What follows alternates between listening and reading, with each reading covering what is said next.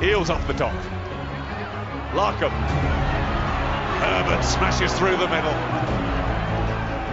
Gregan. Drop goal from Larkham. Up it goes. Could you believe it? Larkham has De Beer.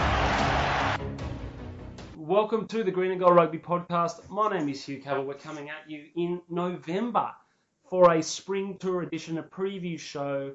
We've got 3 games coming up. We've had a Bledisloe a few weeks ago. There's still plenty of rugby left in the season. And to join me, we've got Jamie Miller, the professor himself, coming from Sydney. How are you, Jamie? Very good. Lots to talk about. Always looking forward to it. And also joining me, I've got longtime producer Nick Vasiliev. Nick, how's things? Good, mate. Good. Happy to jump in once again, even if it's at the last minute, because we just found out that Matt, who was supposed to jump in tonight, is still having a fantastic day after the Melbourne Cup and still having a wonderful time. So more than happy to be on the pod tonight. Yeah, look, Matt's been a late scratching, fair to say, in the racing parlance. Not often there are late scratchings due to horses or jockeys still being out on the source, but that's the case today. And as always, Matt bringing his usual level of professional rigour to the podcast. So a shout out to Matt, and Reg is just missing in action as well on family duties. So it's the 3 of us tonight. We're slogging through it. We've got a bit of a shortened edition. We've got 3 burning questions. The first is Raelene Castle's prediction, 3 out of 3. Is it realistic chance for the Wallabies on the spring tour? Question 2, talking about England, South Africa, and the Owen Farrell hit, did us starting to get it right? And question 4, Twiggy Ball, or Rapid Rugby as it's now called. What's our thoughts on that announcement? And we'll talk a few other things as well, because there's plenty of rugby going, and we've got New Zealand, England this weekend that we might touch on as well. But let's start with question 2, and we'll go straight to you. Sorry, question 1. We'll go straight to you, Jamie. We've got games against Italy, Wales, and England. Raelene Castle said the pass mark's 3 out of 3, 100%. Is that a realistic chance for Michael Treac and the Wallabies after what we saw in Tokyo? Look, it is realistic. Whether I put money on it is a different question. I mean, we really are playing quite poorly at the moment. We are stringing together sort of 20-minute phases of really excellent rugby, and then we're stringing together 20 minutes where we just lose the plot completely and look like a B-rate team. And I think both Wales and England are good enough to take advantage of that. But look, the potential's there, and if we're able to show the kind of creativity that we're capable of, then yes, we are every chance of going 3-3. So, you go back and look at those games and you think Italy is obviously the one that's the must-win. And Wales, given our psychological advantage, you'd probably still put the Wallabies, even though Wales are number 3, now the 3rd-ranked side in the world, and we're number 6. You'd still say that's about an even money bet. It comes back to England, though, doesn't it? And I mean, I've only seen highlights of the game against South Africa, and even though they got the win there, it's fair to say they're still definitely a shadow of the team they were a few years ago. Would you agree, Jamie? Yeah, absolutely. But I think, playing England today is the same as playing them last year, is the same as playing them for those 4 tests in 2016. All 5 of those matches are the same match of rugby, which is England defending stoutly in their own half, not playing any rugby at all until they get to the middle and front ends of the field, kicking effectively, and a tight set piece. What is alarming for us is that the set piece has just fallen apart this year. I mean, the scrum was looking so promising, and it's just collapsed recently. The line out is non-existent, and England really depend on capitalising on opponents' mistakes. That is fundamental to how they beat teams. And if you look at pretty much every game we've played this year, that is how other teams have beaten us, is that we've really beaten ourselves.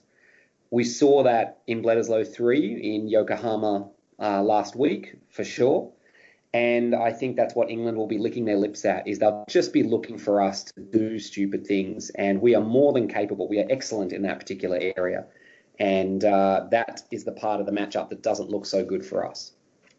Nick, I mean, going back to that Bledisloe in Yokohama, so I think it has to do with Tokyo before it was in Yokohama. Obviously the scoreline was a little bit of a blowout in the end, but just after that half time, it again was the same story as what we've seen in the other two Bledisloes, wasn't it? Wallaby sort of sticking with the All Blacks for 40, 45 minutes. And then, all of a sudden you blink and there are 2 tries on the board and you're out of the game. Yeah, exactly. And I mean, compared to the other matches, the other Bledisloe games, this one, at least the Wallaby, there was something slightly more positive to come out of it. I mean, our attack looked a little bit better. They were actually starting to take chances, but I completely agree with Jamie about, making mistakes. The real killer in that game was the amount of turnovers that we conceded.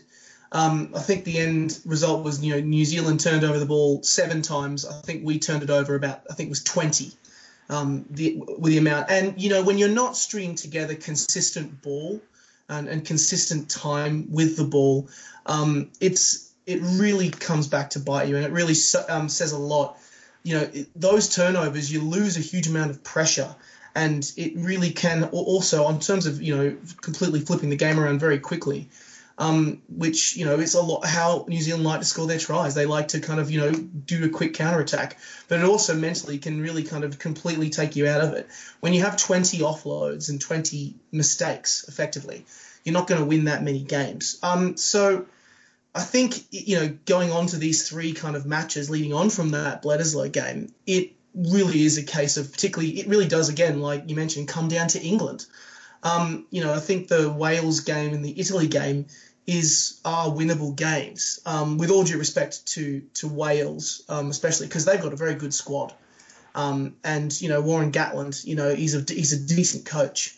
And when you've got the likes of, Jonathan Davies and George North at your disposal, you're going to be a tough challenge. But the Wallabies do have a mental edge.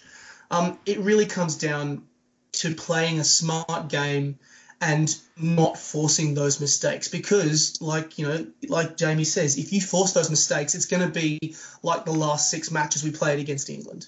It's just rope-a-dope rugby. It's just silly mistakes, and it leads to the same frustrating result. So yeah, and the other part of that, and I agree with Nick, and I obviously agree with myself as well. I mean, the other part of that, apart from the turnovers, was just this: the defense was not terrible. It was really, really bad one-on-one missed tackles in that game in Yokohama that cost us badly. There was Kurtley Beale missing that easy one-on-one on Liam Squire. That try in the second half, that excellent try where Rico Ioane and Beauden Barrett linked up off the scrum. Will Genia just missed Rico Ioane again, one-on-one and not that much space. When you go and look at the tries New Zealand scored in that match, including the intercept, they were just soft. I mean, there was brilliance, sure, but I mean, we were just giving them too many points. And so it's not just turnovers in attack, it's 100% concentration and effectiveness in defence. And we're just falling a bit short on both sides of the ball at the moment. So, I mean, I'll stick with you, Jamie, for a second. So, the Wallabies have obviously been in camp for 2 weeks in Japan. Now moving over to the Northern Hemisphere, they've got some development players in. Adam Ashley Cooper's back in the squad, and they've also got Jordan Pataya in there. They've got Izzy Naisarani, who's obviously just there in a training capacity until he's eligible. Plenty of time in camp, plenty of training time away from prying eyes. I mean, what do we expect out of them, and what do we want to see? Because, I mean, you said that before against England. It seems like we keep making the same mistakes. On the wish list for you, what's high on the wish on the Wallaby wish list from these 3 games? Yeah, look, I mean, one of the things that I don't think they've got enough credit for this year is they have really rejigged their attack. The attack now looks very different to what it did 12 months ago. It's a lot more unpredictable. I'm not saying it's better, but it's more varied. And I think we want to see more of that.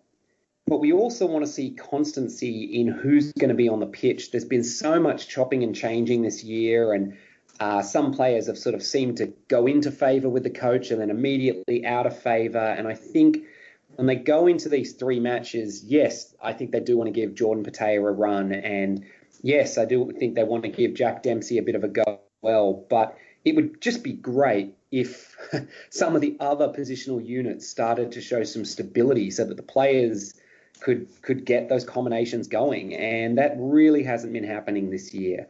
And I think you need that. You can't have Israel Folau playing 3 different positions in 3 different matches and expect the other players to just fit in around him. That's just not quite the way it works, you know?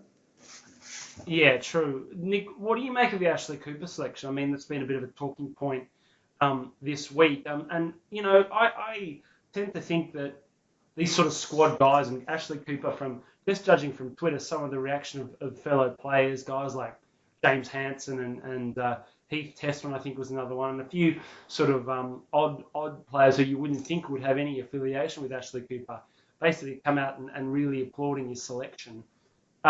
Seems to be a really well-liked guy around the squad. I haven't seen him play since he left these shores.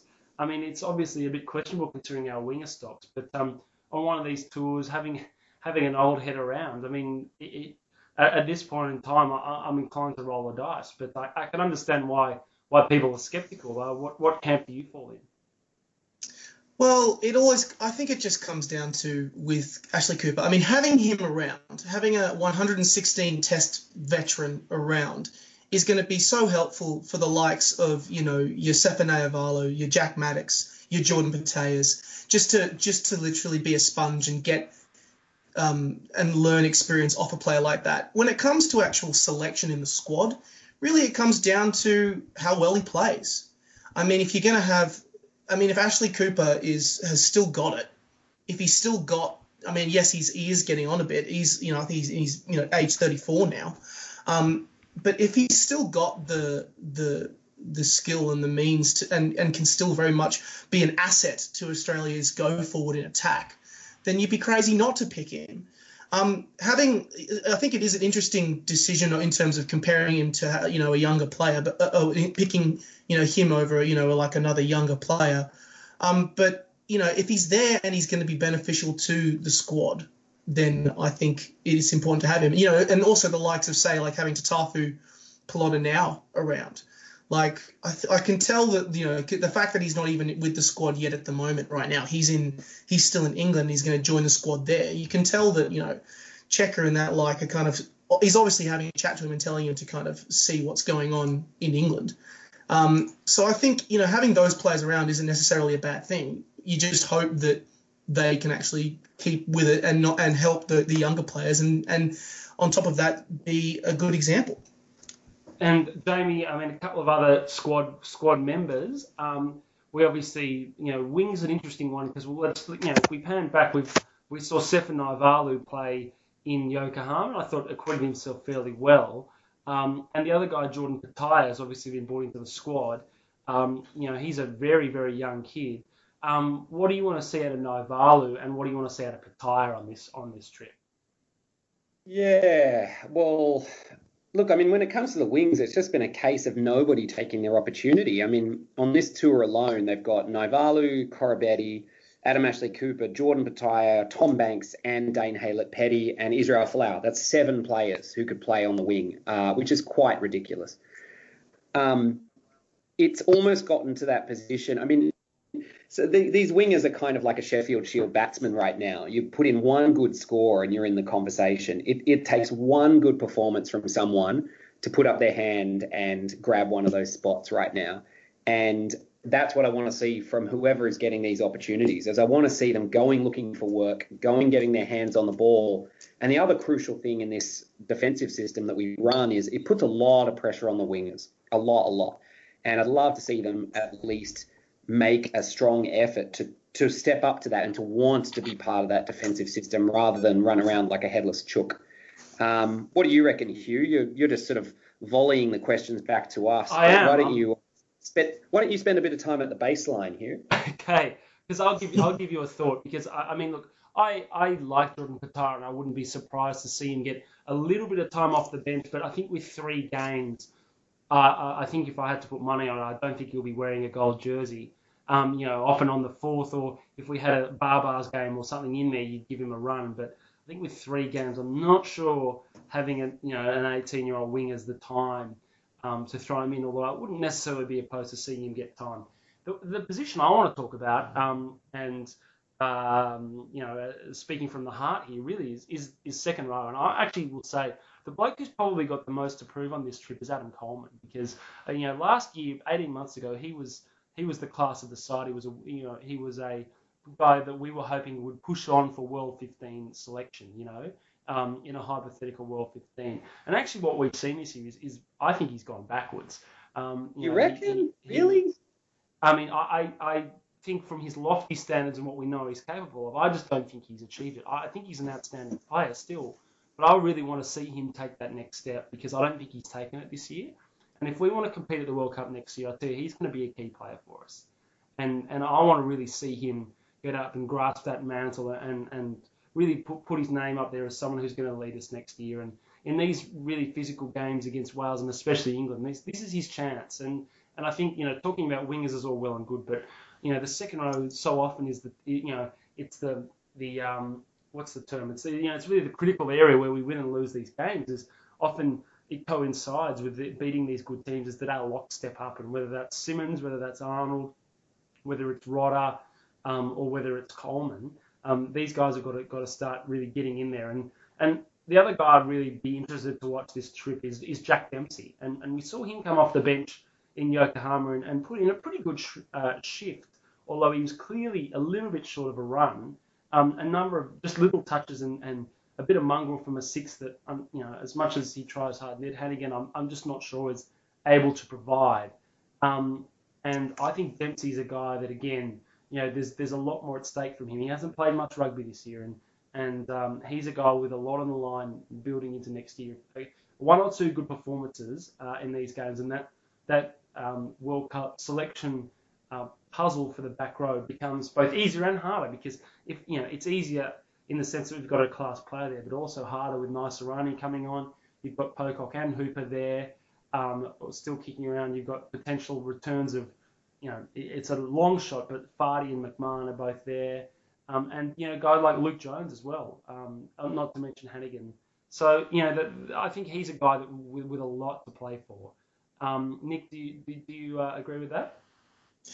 Yes, and this for me is kind of the crux of where I want things to improve. I mean, it really, because I think that, Jamie mentioned earlier, and this is the thing, that our forwards have not been doing very well this year. Both in play in general and also kind of at the set piece, at the line out, at the scrum. It's, and it's a lot of those great performances at the World Cup came off the back of fantastic performances in the forward pack. You had the likes of the fact that watching this Wallaby scrum demolish England in that match really kind of set the precedent for us winning that game. So the thing I really want to see is, you see your Michael Hoopers and your David Pococks running themselves ragged week in, week out. It's time for those fringe players who've kind of been stepping around, like you've been mentioning, your Isaac Rodders, your Ned Hannigans. It's time for them to really make a statement. It's time for them to really kind of say, I want to put my name on a particular number in this scrum. I want to be consistent, and I want to be at that World Cup. Because right now, it's just a consistent revolving door, and there's a lack of consistency. So I'm really hope that it's the forward pack that really kind of lifts, because if you have a great forward pack and you have great ball offset piece, you're going to win more games. Simple as that. Jamie, finish us on the forwards and then we'll move on. What do you got? Yeah, look, I mean, it wouldn't be a podcast, would it, without two of us just diametrically disagreeing with us. I think Adam Coleman's been one of our best players this year. He's always physical. He puts in the big hits. And Paul well in the Donnells medal. So can we just quickly pivot, just while I've got a thought bubble? Paul surprisingly poorly in the John Eales medal. Lucan Tui from the Clouds. Yeah. What's going on? The John Eales medal is well known for its weird voting patterns, but there are a couple of players there who did not feature very strongly, and sometimes you just got to look and you're like, what are the players looking at on that pitch? But yeah. Anyway, the point is, Adam Coleman's a legend. We love him, the Tasmanian Tongan, and he could get injured today and be healthy the day before the World Cup next year, and he'll be picked. So there you go, fearless prediction. Well, that will probably leave us there. Before we go, let's go Field's predictions. How many are we going to win out of 3? And, well, I'll pose it this way. Which games are we going to win? Start with you, Jamie. You go first. 2, and we'll lose to England. Nick? Ditto. I reckon England right now, even though they're not playing as well as what they have been in the past, right now, I think it's just a simple case of. Well, look, I want to be optimistic, but I'm actually going to trend pessimistic. I think we might finish with 1 out of 3. I think as much as we've got this hoodoo over Wales, I think they're decent, and we're at a low ebb at the moment. I think if they can't beat us now, then I struggle to see when they ever will. And England, we just can't seem to get over. But that's me just being pessimistic. Anyway, let's move on to England, South Africa. Now, I haven't watched this game, and I'm not sure if either of you have either, but it was particularly contentious, the last decision by our very own Angus Gardner, Australian Referee of the Year, 4 times running, I think, indeed, to judge on a shoulder charge in the final part of the game. England up 12 points to 11. South Africa are attacking in the England half, I believe, on about the halfway line or a little bit into the England half. And it was a shoulder charge by Owen Farrell, and it was sent upstairs as play concluded.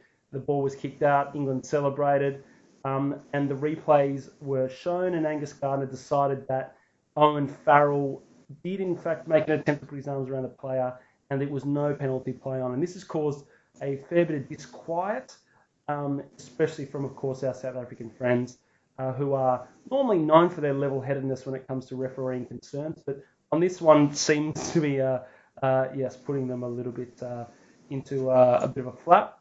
Jamie, you're the referee, you're the expert here. Angus Gardner, did he get it right? Did he get it wrong? Or are we in a grey area where it's hard to tell? No, it's not hard to tell. It was definitely a shoulder charge. I think, he led with his shoulder.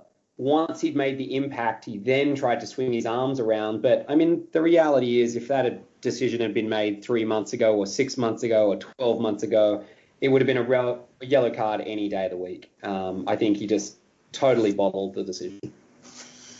There you go. Not mincing words there. Nick, have you seen it? What are your thoughts? Yes, I have seen it, and I agree. But what it really comes down to, and the whole contention about whether it was a legitimate tackle or not, is the fact that Gardner was basically said that Farrell wrapped his arm or attempted to wrap his arm around Oosthuizen. But really, you got to go back earlier, and that's the fact that he led the tackle with his right shoulder, and with that right shoulder, he was not making any attempt to wrap his hand around the player. So you have to see there that is a really kind of a reckless call. I feel like in terms of the fact that it was sent upstairs, it was the simple case of the fact that everyone saw that arm and it was replayed 100 times again, stopping the match, and the fact that Farrell's arm provided some sort of contact was enough for Gardner to say, that he was attempting to make an effort. But honestly, I think I agree. I thought it was a yellow card. It's a difficult one. It's a difficult one all in general, and it just goes to show how tough it is to be a referee. But we've been hearing things about saying Angus Gardner should be taken off the ref panel. He's still a fantastic referee, and every ref makes mistakes sometimes. Sorry, you go, Nick. Sorry. No, you go, mate. I was just going to say, I just wanted to refresh my memory. So I've just brought the clip up on my phone just now, and I want to completely change what I said. Yeah, I was going to say, I've done the same thing, Jamie, and... Well, no, I was going to say, I think 19 out of 20 referees would have given that as both a penalty and a yellow card. I want to revise that to be 999 referees out of 1,000. When you look at it in real time, there is absolutely no way that's a shoulder charge. It is, in fact, even when you look at it in slow motion, it is almost a textbook example of a yellow card. And it makes absolutely no sense how that wasn't a penalty. Like, absolutely none whatsoever. He goes in with the right shoulder. The left arm is cocked. There's no real ability for him to ever be in a realistic position at all to wrap his arms. It's a shoulder charge. It's textbook shoulder charge. Yeah, I think I just want to. Sorry, Hugh, there, but I kind of was comparing it from one tackle, which like this one, where there's clearly no attempt to wrap the arm around the body, with another tackle that was sent off, which was Bismarck Duplessis tackling Dan Carter, and he tackled him with a clear arm below the shoulder, and then Roman Point obviously viewed it as being high, but obviously because he just tackled Dan Carter. Sure, that was a shocking decision.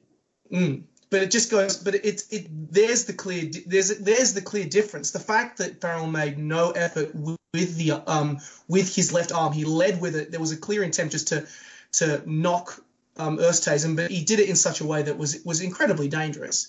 Absolutely, it should be a yellow card. Yeah, look, I tend to be a little bit more.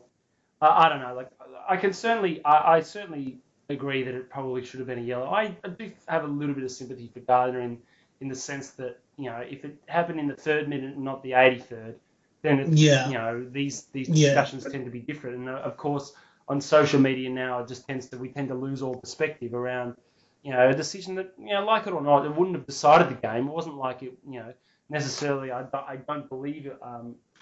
You know, the field position it wasn't a lay down misère, a penalty kickable. You know, they could have had a shot for sure, but, you know, as with anything, in fact, you know, I had a South African friend of mine today tell me that, well, really, and I haven't watched the whole game, but they basically said, well, South Africa had 55 chances to win the game, and so can't exactly complain about a decision going the way in the 85th minute. Look, I mean, Angus Gardner's a good ref, and obviously here he's probably pulled the wrong rein in what is a pretty tough environment. So, look, let's move forward. We'll talk Twiggy Ball here. Now, the announcement today of a rebrand of World Series Rugby to Rapid Rugby. Now, Nick, do you have any information on this you can share with us? So this is I think this is the 3rd rebranding of Twiggy's new competition. So I think the new name is going to be Global Rapid Rugby, which next year. And apparently that a team from Hawaii is committed to playing. A team from Hong Kong is committed to playing. It's still going to be an 8-team competition. And there's apparently sides from Singapore, Malaysia, and Fiji who are also considering participating as well. So it's interesting that that this whole rebranding process is going on, and I think part of me thinks it's to do with the fact that, you know, how it was originally, you know, World Series Rugby, and then it was the Indo-Pacific Rugby Championship. Part of me thinks that a lot of this has got to do with the fact that the Rugby Australia and New Zealand Rugby Union kind of pulled the rug out from under Twiggy a bit when they said that, oh yes, we'll want to have teams in the competition, and then a week later saying, well, no, we can't be because of Super Rugby and the international season still being unsure. I think it's as an idea. I mean, I can see that they still want to try and keep it going. Though I'm kind of a bit bewildered that they decided to change this name. I don't see the point. I thought that, you know, keeping it under the banner of World Series Rugby still works. So I'm kind of curious as to why they've changed it. Yeah, it is a bit odd, I've got to say. There doesn't seem to be much meat on the bones of this announcement, other than now we've got Hawaii in the mix, which, you know, not in rugby stronghold on the islands there. And I don't think you'll have any shortage of players wanting to sign up for the Hawaiian side. Jamie, any thoughts to add on Twiggy Ball, or is this just a wait and see still? I mean, I feel about this the way I felt about every aspect of everything that's happened since Forrest got involved in this picture. That, number one, it is just such an extraordinary embarrassment for Rugby Australia that they no longer control rugby in Australia, that there is actually a rebel competition out there. It's not as though the Irish Rugby Union or the English Rugby Football Union don't control rugby in their respective countries, and all of a sudden Rugby Australia does not actually control professional rugby in this country. it's just an extraordinary situation they've ended up in. The other part of it is it's so difficult to see what the end game here is for Forest. I mean, short of embarrassing Rugby Australia, short of playing another form of third-tier rugby from which a Wallaby is extremely unlikely to get picked, it's really unclear to see what's going on beyond support for his business and political interests in WA. But the fact that Bledisloe match in Perth next year sold out 9 months in advance, 60,000-seater stadium, that's slightly more than were there for Sydney this year, shows how badly Rugby Australia misjudged the appetite for rugby in WA. And it is just embarrassing. It's like a four-headed clown, this competition. It doesn't even make sense. If you tried to explain to someone that there was this thing called Global Rapid Rugby, what on earth Rapid Rugby is news to me, with teams from Singapore and Hawaii, they would think you were on crack. It's ridiculous. And yet it exists and the money is there and Forest is bankrolling it and the players are getting paid. I mean, it's a freak show. But it's a freak show that is bad for Australian rugby at the end of the day. The only solution to this mess is bringing rugby in Western Australia back into a central organisation. And that has to happen. It's going to happen. But until then, this is just every time he releases a press release, it's like a big middle finger to Rugby Australia. Come on, mate. It's rapid rugby, mate. It's like it's rugby, but it's rapid. You know, it'll be like watching a game and then hitting fast forward. Oh my God, is that what it is? That's it. I mean, I've been trying to wonder, you know, because that's what hitting harder. Yeah, I mean, you know, it'll be like one of those bad YouTube highlights. As I've said before on this podcast, you know, what we need in Australia is developing, you know, tight skills, goal kicking, defence, and rapid rugby doesn't emphasise any of those things.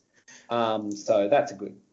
I do want to mention though. I do think it is good that it is as embarrassing as it is. The fact is that Twiggy is still being a torch of some sort for the game in the West, and I still think that's a good thing in some capacity because it shows that people still care about the game. But I completely agree that it is still, the fact that it is that it effectively a lot of it is effectively a middle finger to Rugby Australia. Is really embarrassing. Well, I mean, the primary thing here is that the rugby is definitely running at a big loss and he doesn't care. And what Western Force needed was somebody to back them who didn't mind them running at a loss and could underwrite their costs. It's that simple. That's all they needed to survive. Well, and on that note, I think we should probably draw this to a close. It's been a bit of a short and sharp one. We might be back in a few weeks' time, maybe before the England game.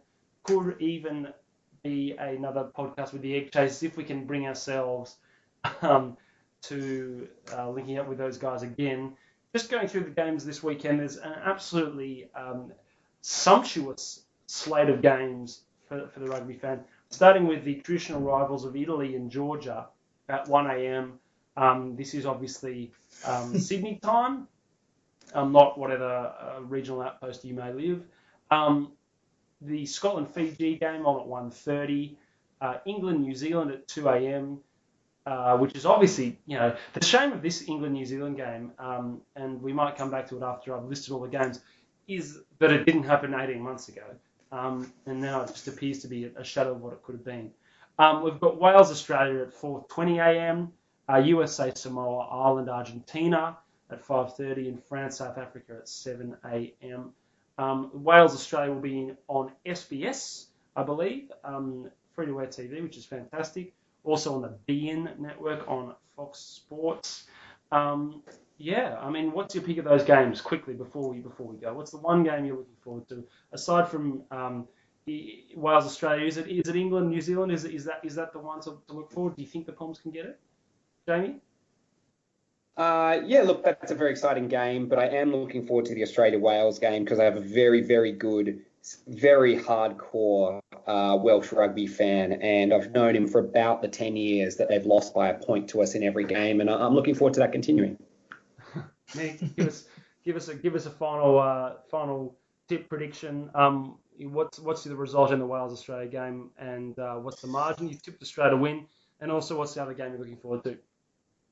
Well, it's going to be a close one in this Welsh game, and it comes down as to who plays the game smarter.